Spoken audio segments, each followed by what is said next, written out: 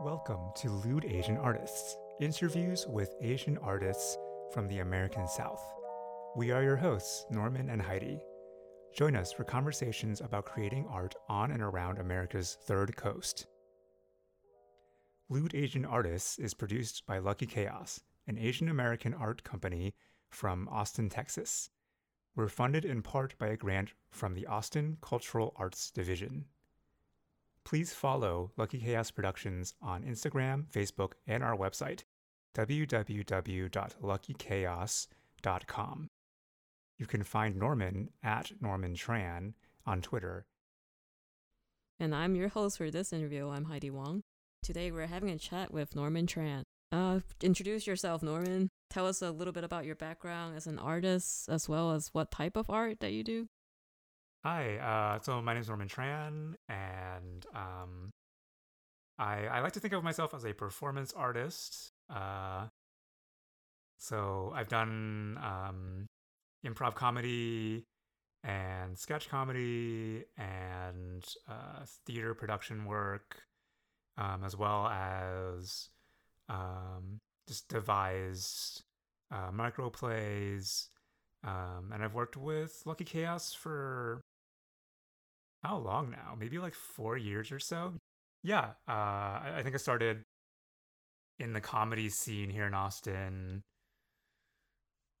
after like about 3 years I had moved here. My roommate convinced me to take improv classes, and then I met our founder, the Lucky Chaos founder, Ling, through the comedy scene. And then, and it's like, to me, it was like, whoa, Asian American theater.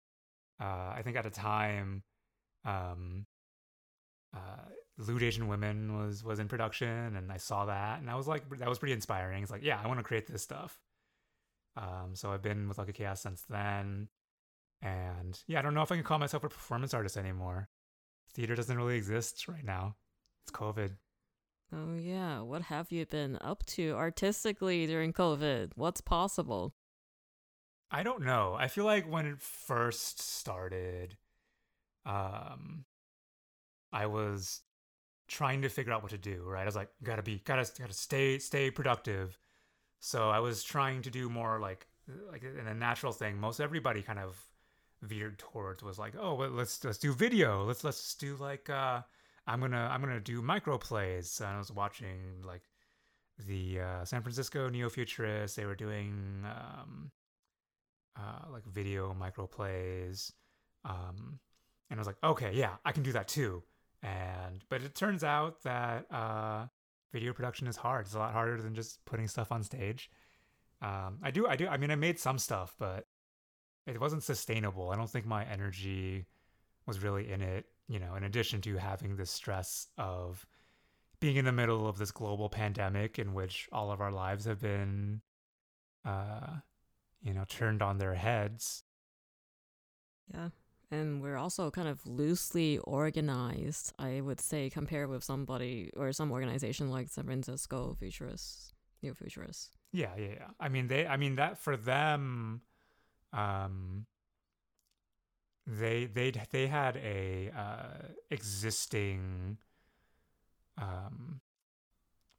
creative process, and they just continued it, right? They have weekly shows, and they have they maybe make an average a handful of shows every week. And so without their stage, they basically let's just do the same thing but shift it online and also remotely. They're like devising stuff remotely. I would say with Lucky Chaos and all to an extent, my improv and sketch troops, there wasn't so much of a regular process in place that was running. So in a way, it was kind of like this creative stuff has stopped, and there's not much of an incentive to continue. So yeah, and I was actually, I had auditioned for a play that was about like Vietnamese culture. I forget what it was called, but I think it was with Trinity Street Theater. And I was excited about it. It was like a comedy play in which you kind of go through different eras of Vietnamese culture. Talks Wow. about pho and colonialism and um, what's the word for that thing where you take another culture? Uh, misappropriate. You appropriation. Yeah. I was excited about it. It would be my first like leading role in a play, um, in Austin, and then the pandemic hit and it was Oh canceled. man, I didn't know about that. That sounds cool. Yeah, it would have been great, but I guess I don't have to memorize all those lines now. But are they putting that on hold? Are they gonna bring it back? I think well they put it on hold when we like maybe this is only going to be 3 months or whatever, but yeah, I don't know. I don't know what they're thinking anymore, but it's certainly indefinitely on hold. Maybe they'll come back in like a year and ask me to do it, but Yeah. yeah, big shrugs. we I don't know. I kind of want to see it, but there could also be like a readings version where everybody just reads it via Zoom. True. I mean, but they haven't done that, so Yeah, maybe yeah. everybody's busy with everything else that's going on. It's certain like a lot of my energy is definitely going into the election for better or for worse. Oh yeah, when did you vote? I think last Wednesday. I I just waited for the initial rush to be over. Did my research on yourballot.vote411.org and Yeah, uh, I also did vote 411.org and I voted Friday and it was a 10 minute wait. That was it. yeah, I for all the talk about nothing happened or like for there being long lines, at least it seems like in Austin there were plenty of voting stations. What would you say to somebody who says voting doesn't matter? I just heard that from one of my coworkers recently. It really depends on what their reasoning for it is, right? Like if their reasoning is that you're just one in, I don't know, thousands of people voting, then that's dumb. I don't like, then nothing matters. Like, you should quit your job because you're only one employee out of how many and your efforts don't matter, I guess. What about Like, the electoral college answer where your vote's not one person, one vote? um, Texas is a swing state all of a sudden. Like, it's, I don't like, it's different now this year. Any other year, I guess. Um, like Suppressed. that's the thing though. Like if you're the president, the presidential election isn't the only election. You know, like if you're voting for your state senator, that's a popular vote. If you're voting for your House of Representatives, that's a popular vote from within your district. If you're voting on your city council, which by the way doesn't have party affiliation, so definitely please do your research on that. Um, that's a popular vote. If you're voting on your school board trustees, that's a popular vote. They also don't have party affiliations, and which by the way, those are not as many people vote on those. Not as many people research those. What about House and Senate? I mentioned those state senate and house are popular votes, right, within your district or within your state, and those have Are an they effect on though? things. Yeah, how are they not? Like There's I no don't know. electoral college for senate. I know, but I just wonder like how long before all the corruption hits. Like Okay, how so high up? are you the one who said your vote No, doesn't no, matter? no, no, Are no. you the one who asked I that? voted. No, it wasn't me. They weren't even asking. They're just So not what? interested in voting. Well, I mean, so the corruption thing is like okay, sure, but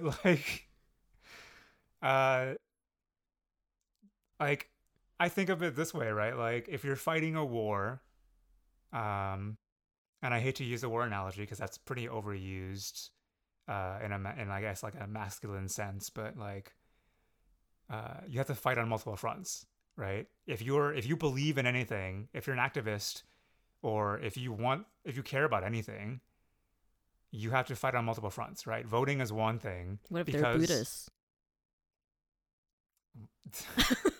There's too much to say. Yeah, sorry. So Too many what ifs. so if they're Buddhists, it depends on what kind of Buddhists they are, right? There's Don't activist care. Buddhists. There's activist Buddhists. Mindfully crap out. What do you mean? Oh, I don't know. Just not caring is one of the facets, right? Or one of No, the... it's not caring. It's I feel like there's okay, so if we want to talk about Buddhism, so I think there's this fine line in Buddhism between nihilism and mindfulness. I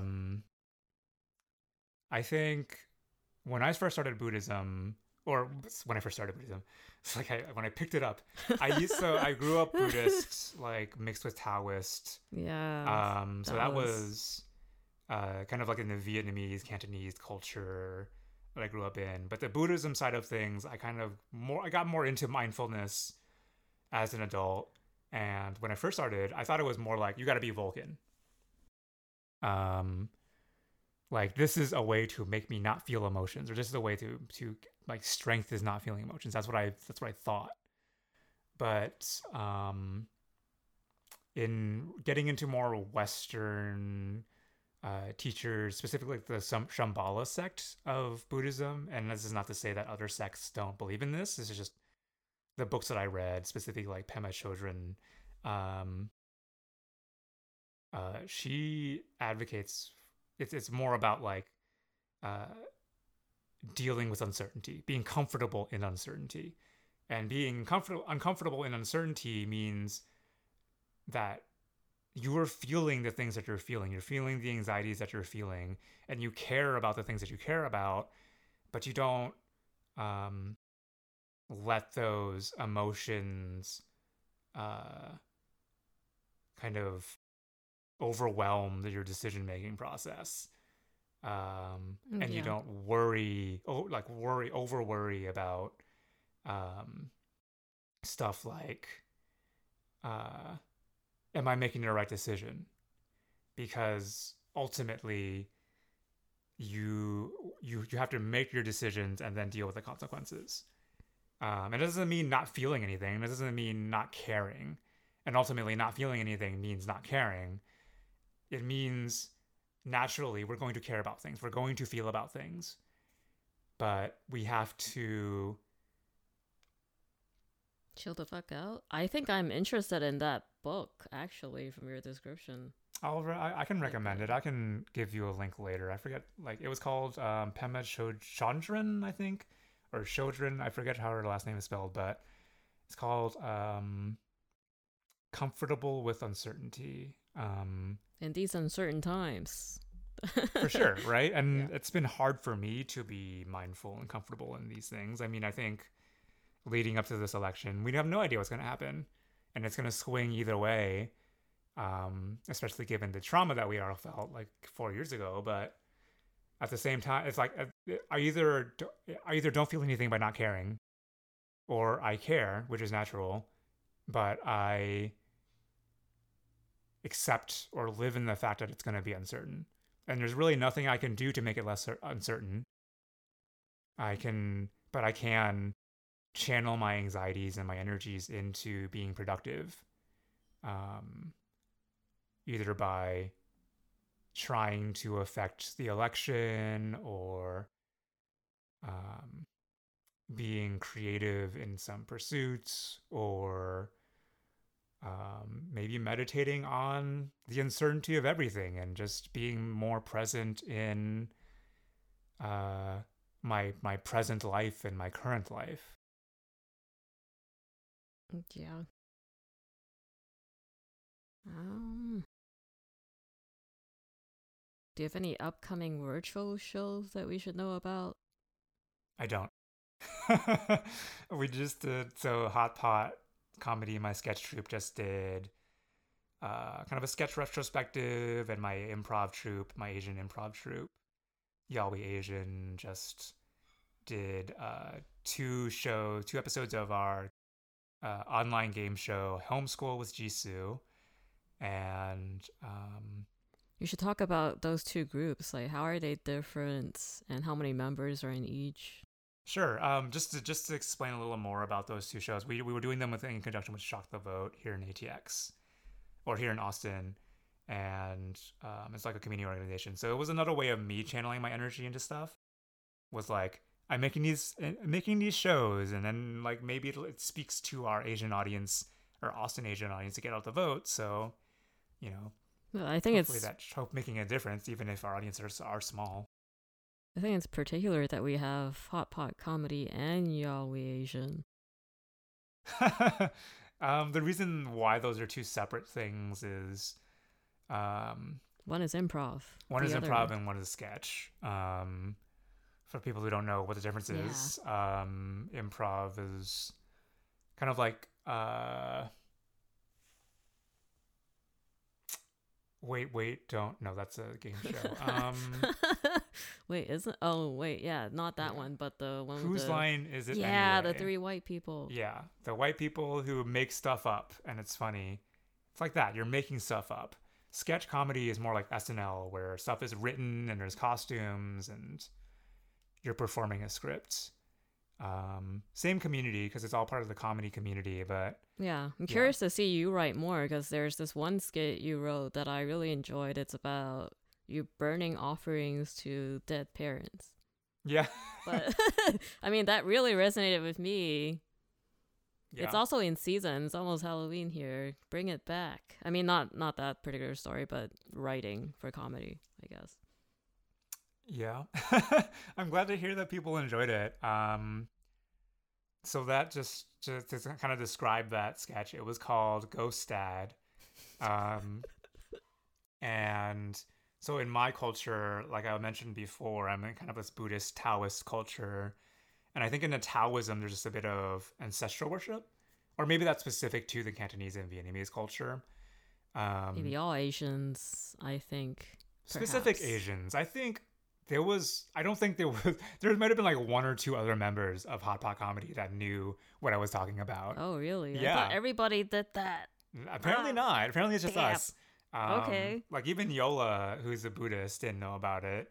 I think Minda, who's Cantonese, didn't really know about it either. And then everybody, What? yeah. And I wrote That's it. not possible. And then like a month later, the Farewell came out, starring Aquafina, and there's a scene involving burning stuff for dead relatives. Yeah, and you're eating over the grave. Yeah, and everybody in our troupe, because it was our Asian homework to watch that movie, they watched that movie and they're like, "Oh shit, that's what Norman was talking about." Oh my god. I guess that particular tradition didn't travel here, but it also reminds me a little bit of like Mexican American. Or, like- Dia de los Muertos kind of stuff. Yeah. Yeah, where yeah. you go celebrate the death, kind of, where you're eating a feast, you're there with the rest of your family.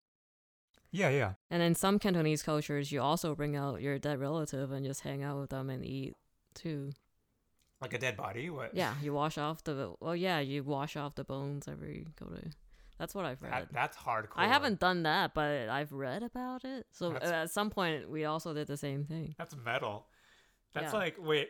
That's like Let's break that body out and start scrubbing.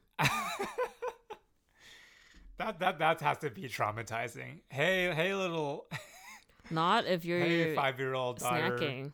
Just Also, sit next to the bones, desiccated bones of your grandmother. and it's all cleaned up. It's like maybe they even like varnish it. I think. I feel like we've settled for just pictures in this day and age. It's not 100 years ago where they would literally pull out corpses, but we just have like pictures of our ancestors. We're being haunted by a dog. Oh, when I think about this, there hasn't really been horror where it's minorities haunting houses. Why is that? What do you mean? Is it because we didn't own the house that we never haunt the house? Like all the American ghost themed movies, it's always white people coming back. Well, it's always like white centric stuff, isn't it? That's true. You're right.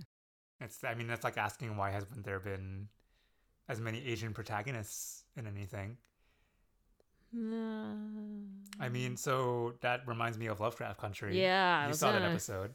So there was an episode where one of the main characters, Letty, she buys a house, and it turns out it's haunted. And the people who died there were black people, and that whole episode kind of turns ghost stories on their heads because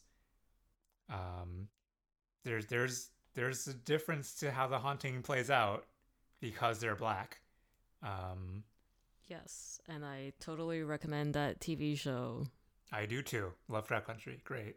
I feel like we're in like this golden age of like black media. It's on HBO, produced in part by Jordan Peele. Misha Green was the director, writer, producer.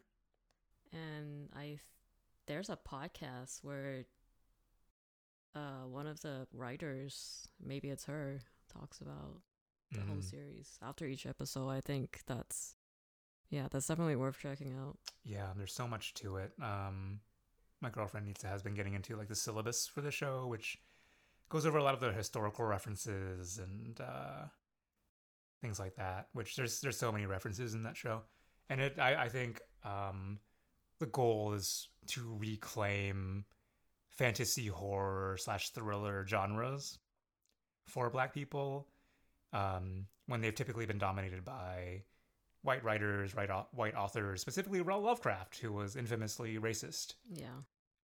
And I've read a lot of Lovecraft growing up, so this is quite nice. Yeah. Good show. Great show. Yep. So good I don't even know what to watch now. Maybe you should create your own, I don't know, Austin Asians haunting. We're still alive, but we're haunting the city. Do Asians have a stake in Austin? A historical stake in Austin? That we could exploit? I don't know, because there was a store downtown that, if you ask Cindy Sue, there was one Asian store downtown for a very long time. Whoa. So then what happened in that store? Maybe Who the died? flood got... Oh. See, that's the basis of any ghost story, right? Somebody has to have... They have to be like mad or something. Unfinished business. Where does the unfinished business come from?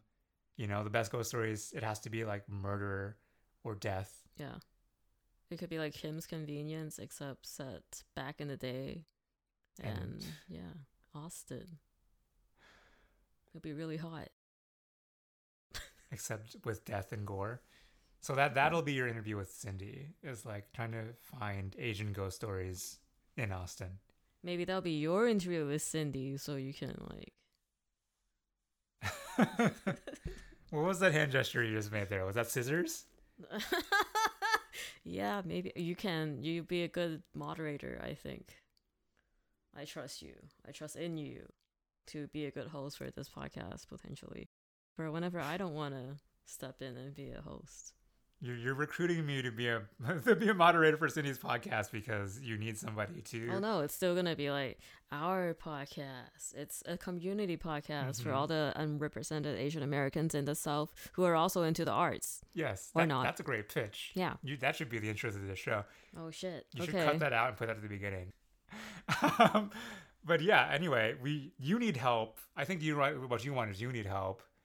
I also need preventing funds. Cindy from turning that podcast into a 6-hour podcast. Yes. She has a lot to share. I think that would be like a 10-part series on Patreon. It's like Austin history, Texas history, maybe some American history, and then some of her personal history and so she's like 3rd generation Chinese American living in the South. Yeah, then it'll be like restaurant history, like Cindy's. Yeah, Cindy every restaurant has its own history here in town. All the restaurants that came before this particular restaurant and this particular location, she'll know about it. Also, porno theater history in Austin, she'll have that too. Wait, so why don't we just like leave a microphone in her house? Oh, and she'll come just back. Yeah. Yeah, come back after a few days, and then we'll have a whole series. Or that could be like a live stream, 48 hours of Cindy on Twitch talking about the history of everything.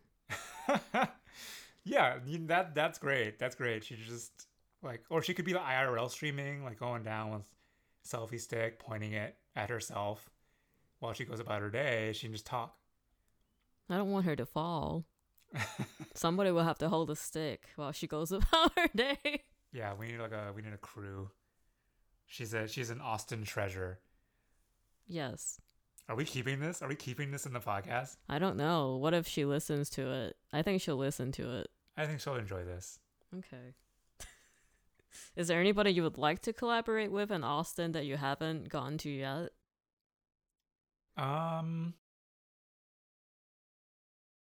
Collaborations. I think because Lucky Chaos Lion Dance, it's this project that I'm doing with a couple of my friends who I did traditional lion dance with that team, with our older team, which is called Texas Dragon Lion Dance Team. It's like a UT based student lion dancing organization. But Lucky Chaos Lion Dance is my effort to modernize and deconstruct traditional lion dance through a modern lens and see if we can make art that speaks to modern audiences using those techniques. And for those who don't know, lion dancing is, if you think about Chinese New Year, there's dragon dancing, which kind of is like the cultural stereotype of like a bunch of people holding up this paper dragon on poles and dancing around with it. In like different cultures, like specifically Cantonese, Vietnamese cultures that I came from, in addition to dragon dancing, there's lion dancing, which is a little more popular. It's like two people in a puppet suit, and it's kind of like a big paper mache head with moving eyes and a mouth, and like a little blanket that trails behind it. And so when two people are in it, they make like a four-legged animal that dances around. Don't forget the rhythm section. There's also like loud drumming throughout. And just think of it this way: lion dancing on legs, dragon dancing on sticks. Yeah, that's pretty good. That's a pretty good shorthand. If you need more of a description, just look on YouTube. Look up Chinese lion dancing, and there should be plenty of videos. But yeah, so anyway, going back, that was a huge tangent. But going back to collaboration, because there's a bit of puppetry involved in that, I would actually be interested in working with like Trouble Puppet Incident. I think Caroline Reck and Connor, I forget his last name, but they run that company, and being able to work with traditional puppetry techniques, and having a little bit of information share there would be cool. Also, I think with Lucky Chaos Lion Dance, what we've worked on is like we know how to make small skits, but we don't have a process for making longer shows. How do we make a full-length show? You know, so yeah, it'd be cool to work with somebody, collaborate with people to get those techniques and those processes. I do like the Lucky Chaos Lion Dance community aspect where after one of your shows, you guys interacted with kids. Oh yeah, so that was last year during the summer. We partnered with Asian American Resource Center here in Austin, AARC. We love our, what are they called? They're not abbreviations, but they're... Austin Asian American Resource Cultural Center. Yeah, but what's the name for that kind of thing? Acronyms? Acronyms. Yeah, we love our acronyms. There's the AACC, AARC. There's the GAACC. What is that? Greater Austin Asian American Commerce? Yeah, commerce, something like that. Commerce community. Let's see. We've got LCLD, which is our own. Basically, every Asian organization has one. There's Taiwanese, Asian TAP. So Taiwanese American Professionals Society. Yeah, I know about TAP. Yeah. Anyway, I'm not that's another. Taiwanese, but I have attended tap activities. Yeah, they've gotten like Yahweh Asian to perform a couple of times at their events. I also have a friend who goes to their events. Shout outs to Jefferson. Um, he is Taiwanese. so this is a tangent. Anyway, going back to the AARC show, Asian American Resource Center.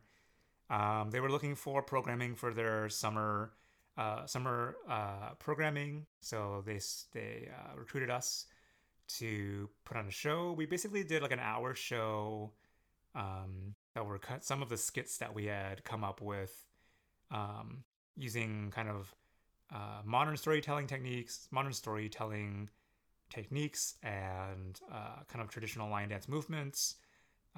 Basically, our lion, the two people in that costume is a character, and there are a couple of like humanoid characters that are just people dressed up with masks on, and we basically do silent theater that's kind of comedic, and we try to have like kind of like PBS educational shows.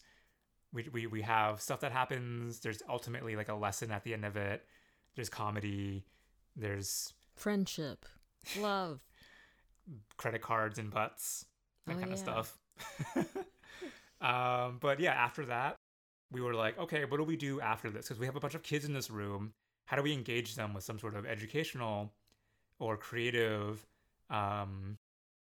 activity? So the idea that we had, because the show involves like at some point there one of the characters comes out in a cardboard box that's like a decorated like a lion, and the joke there is like they are like a crappy looking lion that's been thrown together.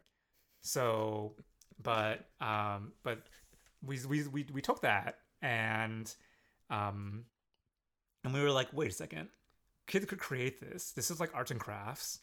What if we just collected up a bunch of boxes, kind of cut out the holes in them and prepared them, and then had a bunch of like arts and crafts supplies and had the kids make their own little cardboard box lions, and it was a hit. Like they had a lot of fun just making those cardboard box lions and bringing them home with them. I think what I accomplished, like what I wanted to accomplish with that, which by the way, I think that the idea was like, it came from a collaboration between the other company members. I can't take solo credit for that idea because it's a great idea. Yeah. But like my goal with that, when I heard it, I was like, this is great because it's like you don't have to spend money on this fancy costume to do this thing. Yeah. You can make it. You can do it on your own. And you can have fun on your own with simple materials. I honestly wonder where those cardboard boxes ended. Like I'm sure a lot of them were just thrown away after they started disintegrating, but Yeah, I wonder how pissed off the parents got that the kids were running around with cardboard boxes in their heads for months and months. yeah, I'm curious. I'm super curious. I would love to hear from some families and see what happened to them. Yeah, that was a popular show. Those kids were having a great time. Yeah. And then we were supposed to do another workshop this summer, but with AARC, but yeah, COVID happened again. Yeah. So yeah, here we are. Would you like to talk about some of your favorite venues in Austin? So yeah, man, comedy is going through a rough time right now. I feel like comedy theaters like Hideout. I started classes at the Hideout Theater. Did classes at the Institution Theater, which closed down about a year ago. Unrelated to COVID. So which illustrates just how much of a razor thin like margin, like financial margin, but also like stability of space that we're working in, because we're always like operating at the mercy of landlords, you know? And so there's Fallout Theater, which I got more involved in after being involved in Hot Pot Comedy, because a lot of the members were more involved there. There's Cold Town, which I've attended shows and been involved in there.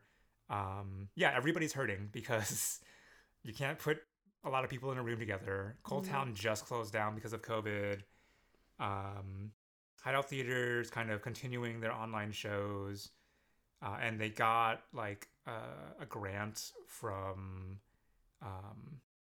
who was that? Who's the guy? Who's the Late Show guy who's like on SNL? He always like breaks and like laughs at his own jokes. You gotta narrow that down. I can only think of his other acting role, which is in Band of Brothers, but he only showed up like as a cameo. I don't watch that Saturday night. This is definitely stuff you're going to be cutting out. Let's see. It's okay. Who is it? Some white guy. He's a white guy. Yeah. Do you make white He's friends? not Craig Ferguson. Oh. He's not the British guy. He's not Conan. He's not Stephen Colbert. Who's the other one? I don't know. Okay, anyway, this late night show host he's giving away like $15,000 to theaters that are struggling, comedy theaters, and he gave it to Hideout Theater. Oh, okay. So they're still struggling because there's still lots of money in renting a downtown space, and not being able to do shows. But yeah, I'm sure Fallout is also struggling. It sucks. It sucks right now. And it's weird that it's weird to have half of my creative life in these spaces and then a lot of my community in these spaces, and then it's just gone. Like, pandemic happens, it goes on for too long, and then the stuff is just gone. And it's really unknown how much it's going to be able to bounce back, especially with a lot of the gentrification tendencies of this capitalistic society and like real estate. Who knows? There'll probably be 7-Elevens or something in those spaces when we come back. Or I want to say it's Austin, so it'll be like more bars, restaurants. Yeah. Cafes. Hopefully not. Hopefully, no, I mean, yeah, I think to a degree, the pandemic is going to kill a lot of small businesses and contribute to this kind of like monoculture that's taking over. Chains and big box stores. Yeah. I hate that stuff. I'm very averse to that stuff. That's why everybody moves here, because there's other things. And yet, the effort to conform to those people makes for monoculture. Like, the Domain is like, hey, rich Californians, come here. There'll be an Apple store here. Or Dallas. Yeah. People from Dallas come here. Yeah. I mean, I think that the personality of any town is built on small businesses and creative communities, and those things die in monoculture. I haven't heard of monoculture, but I like it. Yeah. Haven't you felt this certain anxiety when you're in these spaces, in these malls? Well, when I first moved here, yeah, because it's all Lowe's, Home Depots, and indoor shopping malls. Yeah. Strip malls even? Or strip like, malls. Yeah, it's like, it's basic. I don't want to offend anybody, but yeah, that would be a way of describing it. It's because it's basic. It's just like stuff I can find anywhere. Yeah. That's like a breeding ground for serial killers, I think. Is it? How? It's like your monoculture. It's like a petri dish for serial killers. Wait, you gotta elaborate on this. Like, how does being bored in a space that you can find anywhere lead to like wanting to kill people? Nothing else going on. I see. I got a thirst for something new. Oh, you know what? This segues right into this. So, so basically, what you're saying is it contributes to this kind of ultimate meaninglessness in our kind of lives, in our society, in American society, which leads to a certain sociopathy. Yeah, mainly for the dominant race and also middle to upper classes, I want to say, because everybody else is just struggling. Doesn't matter what's around them. Mm-hmm. Now, stay with me on this. I was watching I Am Not Your Negro on Netflix. That was James Baldwin's kind of like memoir documentary. Okay. Very good. Recommend it. Uh-huh. And it's very relevant. I mean, all of his work and like poems and speeches, all of that stuff is referring to the civil rights movement in the 60s, right? Except it's also relevant right now. It's relevant to, I think the documentary was made about 4 years ago in 2016 during that initial police brutality uprising. And then it's still relevant 4 years later in these George Floyd uprisings. Anyway, it's another tangent. But in the climax of that documentary, he speaks to a certain meaninglessness in American society. Because we're focused on consumerism. And I think he goes into more details about it. I watched it like about a month ago, so I can't remember his specific words. But while he's talking about that, during his words, they're playing footage of Columbine and the mass shooters, and that's a really interesting association to make, and that plays right into what you're saying, which these things are breeding a certain kind of sociopathy. It's not breeding a community. For sure. And I mean, there's this idea that capitalism prefers people to be individualistic.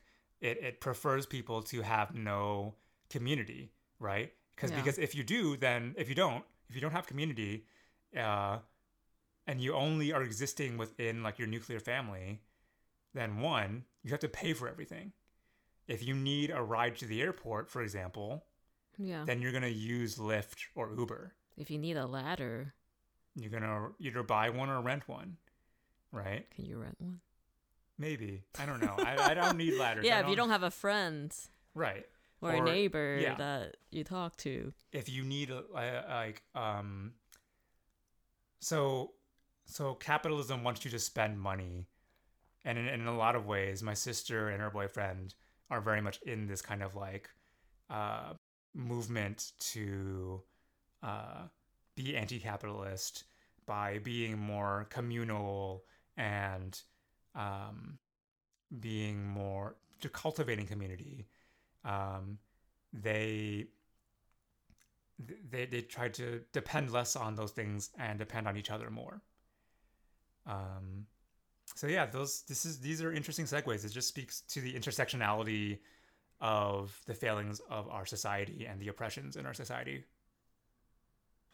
Tell us about your childhood, because you grew up in Houston, which is not the same as Austin. And there's, like, whenever I think about Houston, there's a larger Asian American community. It's the third largest city in the United States. And Austin it was a very sleepy college town until recently, with the influx of tech. Mm-hmm. You want to know like what's different? Yeah, like your childhood and also Houston. You know, that's biased because I feel like I will I'm going to say this. My experience with Austin is through the lens of a more self-actualized adult who knows what I want. I know what I want from my creative life and my career and things like that. So that's different from my perception of Houston, in which I was an angsty, nerdy, have no idea what I want from life, very, very young adult, college student, and child. But I will say that there was diversity in Houston that I definitely took for granted out there. Even in your own neighborhood, it was pretty diverse. I would say so. I hung out with like an Indian kid a lot when I was a kid, and we would play like N64 video games, and our school was like majority Black, Hispanic, pretty large group of Asians. Wow. Yeah, I mean, Houston has a lot of like Vietnamese refugees in that community. And even then, like we had like some Chinese immigrants, and yeah, it was pretty diverse. and which like it shows, right? It leads to a lot of Asian business development on Bel Air over there. I think what I didn't like about Houston was just like it's a very oil business town, right? Like most of my job prospects out there were working for oil companies or banks as a programmer. And yeah, that's boring. It's boring as hell, and I didn't want to do that. Which is why I chased some Hollywood dreams of becoming a game developer and came out to Austin to do that, which I'm not doing that anymore because I don't think I was made for that industry. But Yeah, that's how I met you. yeah, So right at the precipice of you turning into an artist. it's true. It's true. I did meet you in there. Wow, we've come We such a were long way. chasing those like game making dreams. Yeah. Do I turn this interview back around? Those on were you? the Like, what? days. No. I don't want to be interviewed. You don't get to know shit about me. That's the rule of this podcast. I'm just like a vag voice to fill up the man space that's out there. You just say vag voice? Yes. We're gonna make that super clear right now that Heidi Wong has called herself. That's her title. That's her official title. Wong vag voice. Yeah. What am I? Like the peen voice? No, just the basic standard man voice. Man voice. Oh, let's talk about masculinity and your concept. Wait. I'm gonna go back for 1 second because the difference. I think that there's a difference between, just as an anecdote, the difference between Austin and Houston.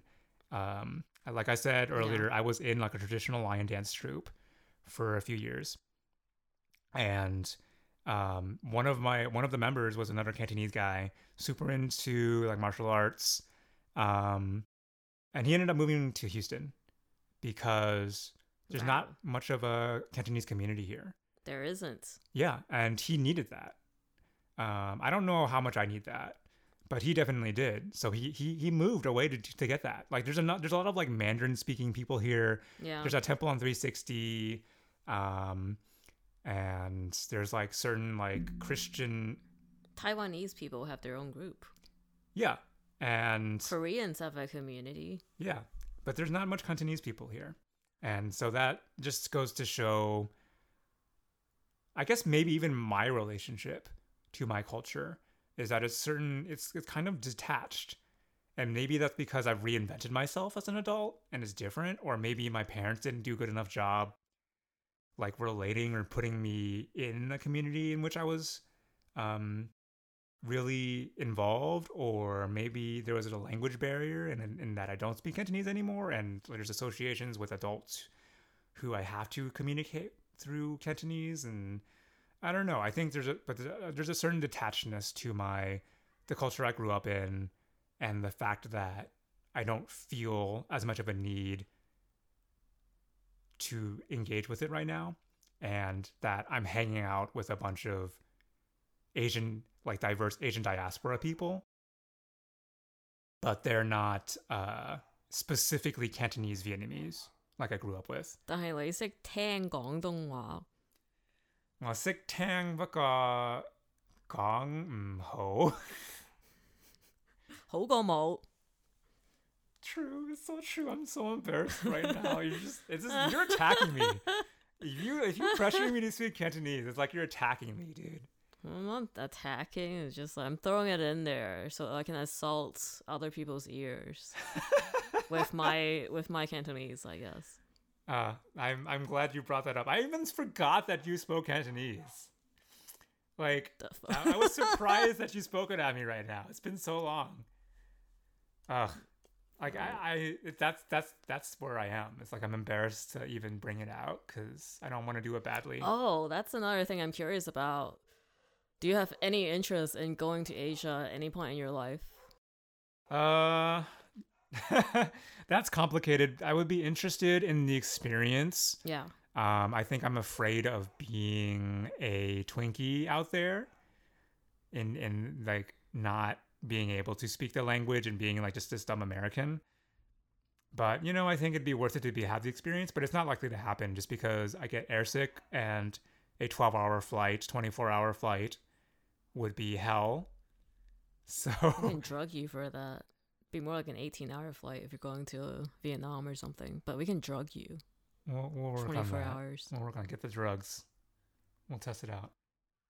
I think it'll be interesting. I mean, I think you feel good. You'll be like a tall, thin Asian out there. That's like that's goals. Like, I mean, I would have to be out there for a long time for me to be like, I'm in the society and I have finally found my place. Yeah, all the shirts are in your size. You're like the medium to large there somehow.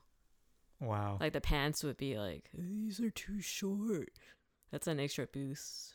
It's a utopia on the other end of this nauseating hell. Yeah, I think so. Why not? Yeah. Hmm. Something to think about during COVID, I guess. All the potential trips. At least for me. I mean, not for you because you get airsick. Yeah, we can just fantasize about it. I mean, who's gonna jump on a plane now? It's like a COVID box. I think they would send all the Americans back. Because even New Mexico, if you try to go there now, they'll just send you back. Wait, do they? Yeah. Wow. Because you need like a 14-day. Because I wanted to go. Like, there's Santa Fe. There's like a whole bunch of beautiful natural Did they recently national parks. implement that? Because Yeah. we drove through there like a month ago. Okay. Yeah, I think their hospital rates have reached maximum almost. Oof. 80%. Wow. Yeah. The pandemic rolls on. Yeah, it's like, Should we even be in the same room right now? yeah, you're in the pod. You're in my pod. You're also in the podcast. You're in my quarantine pod. You're also in the podcast. We're double potting. Yeah, just pot it up.